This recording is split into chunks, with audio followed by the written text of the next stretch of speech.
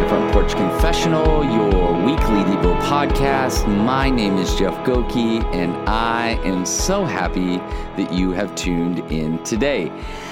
Welcome to episode 92. So glad you're here. Hope you're doing well on this beautiful, beautiful day, wherever you're at. Hey, listen, just a reminder, I hope that you're being able to slow down a little bit today, wherever you're at. You know, I think it's a really, really important part of a rhythm, a daily rhythm for you. So here's my encouragement.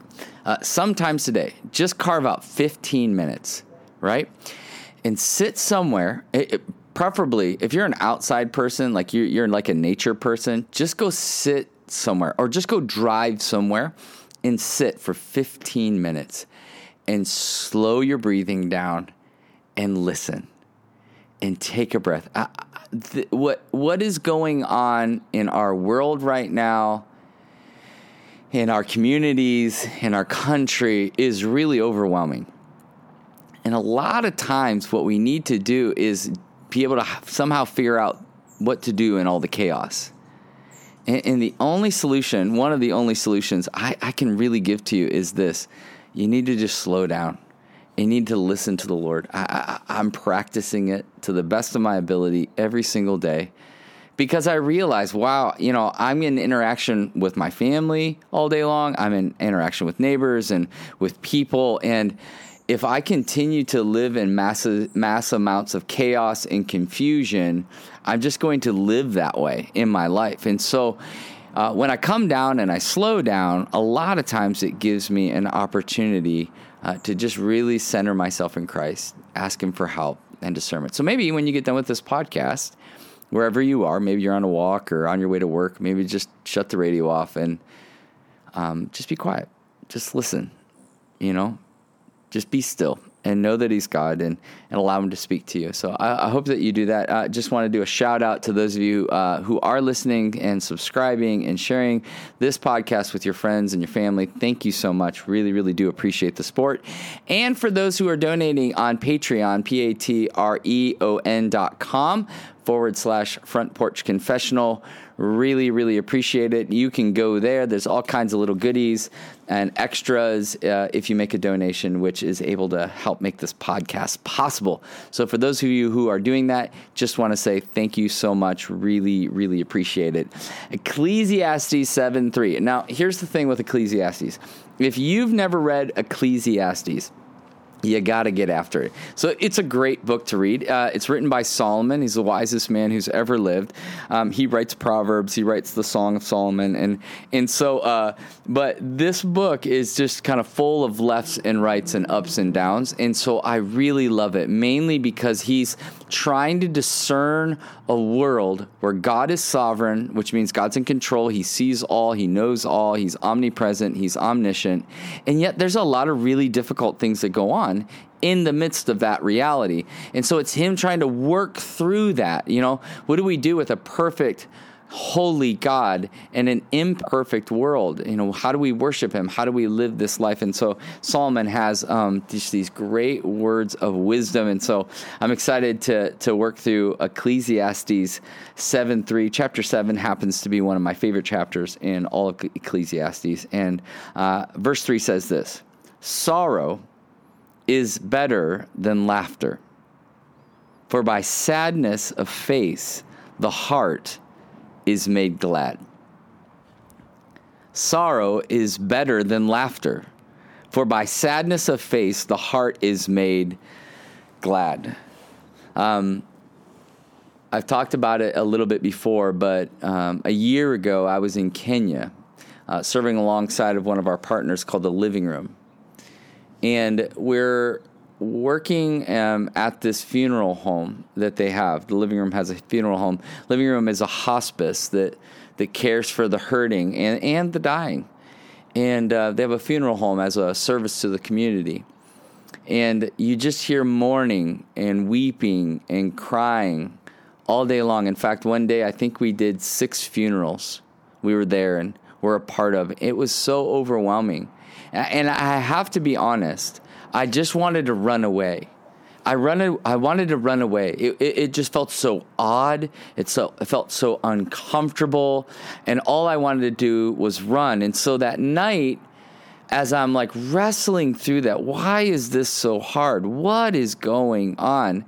We happened as a team to be working through Ecclesiastes, and I read this passage.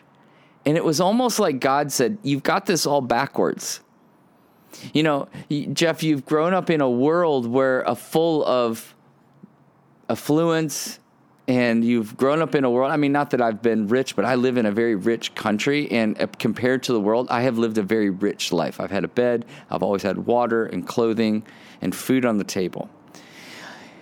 And somehow in the midst of all of that, you know, just have learned to kind of survive and make it in this world. And so as I started working through this passage, I started, you know, and I've been going through, I think I've told you that I've been going through counseling for the last 3 years. And a part of that process was really simple.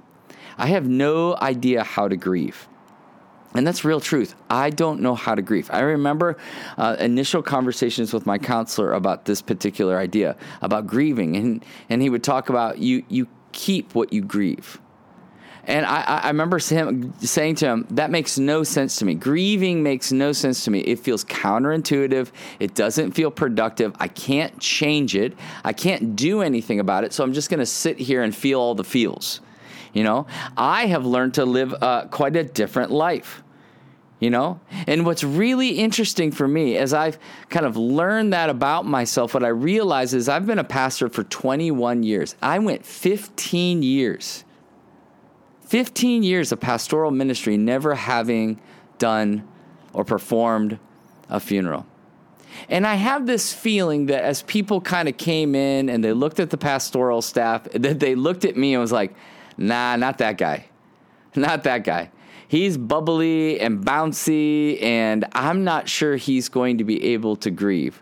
Or I'm not sure he's going to be able to hurt with us, to wear that burden with us. And here's the real truth. I don't think I could have. I think I probably could have faked it really good.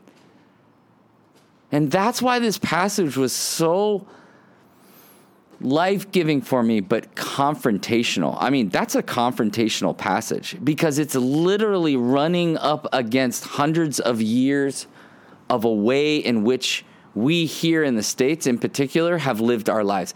And for me, for most of my life, how I've lived my life. And why is that the deal? Well, it's because for me personally, I've used optimism as a crutch, a way to cope through life. But the honest truth is that it was a lie. It was a lie. It looked like faith. It looked like, wow. You know, no one looks at an optimist for the most part and thinks, what a downer. Most people are like, man, that guy's full of faith and he must really trust God and is living for God. And, you know, I was doing the best I could, but the reality is I didn't know how to exist in a world where there was pain and there was hurt. And so I had to make everything positive. I had to run away from pain. I had to run away from grief and just go, it's all going to work out. It's just fine. God's in control. He knows everything. And those are all true. It is true. But sometimes, many times, God works in all the time. God works in really hard times and really difficult times. Right now, some of you are going through incredibly difficult things. Some of you have lost loved ones, or at least now, I mean, many of us know people who have died as a result of this pandemic. Many of us know people or are those people who have been out of a job, who are concerned about the next steps financially, right? That's a real thing. Some of you are, you know, have a sickness that's outside of a pandemic, and now inside of a pandemic, you're having to deal with a sickness. Maybe it's a cancer, something. It's really, really difficult, really hard.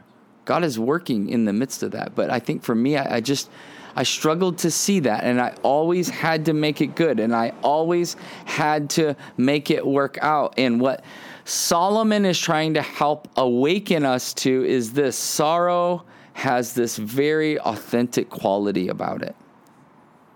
it allows us to realize that as hard as we work to make everything right, often it doesn't. And it's a very humbling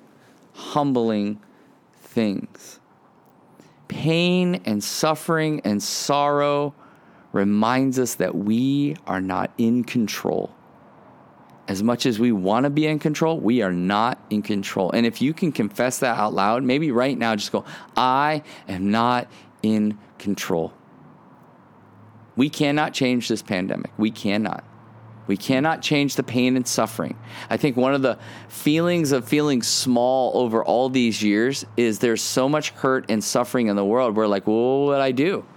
Like all these studies, all these news reports right now that are coming out with the fact that there's massive amounts of human trafficking going on. I called a buddy recently in Phoenix who runs children's homes.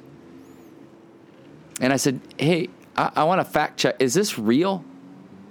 Is this real? And he said, it's absolutely real. Like, what do we do with that? I imagine Solomon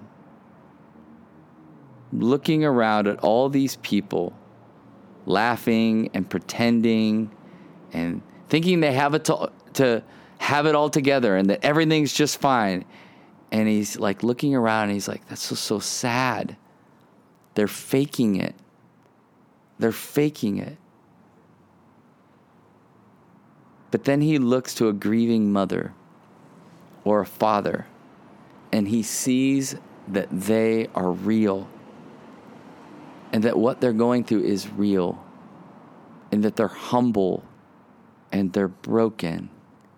And there's something really beautiful about that because that is the breeding ground for where the Spirit of the Lord awakens somebody to his strength and his power and his comfort and his love. But oftentimes we never allow ourselves to go to those places. We never allow ourselves to really mourn or be sorrowful or just continuing to plow through and pretend like everything's going to be fine. You know, Isaiah speaks of Jesus by saying that he is a man of sorrows. Emmanuel, God with us. Jesus is a man of sorrows. In the Beatitudes, it says, blessed are those who mourn. Blessed are those who grieve. Blessed are those who feel sorrowful like Jesus. Sorrowful like Jesus who weeps when Lazarus dies and he feels the weight of that loss for his friends. Sorrow as he's on the cross and he sees people living this fake life and he says, Father, forgive them. They know not what they do. Grief in the garden when he says, take this cup from me. And he felt the betrayal of Judas fully. He was known as a man of sorrows, who was rejected, who was known as a friend of sinners, a vagabond who knew what rejection felt like.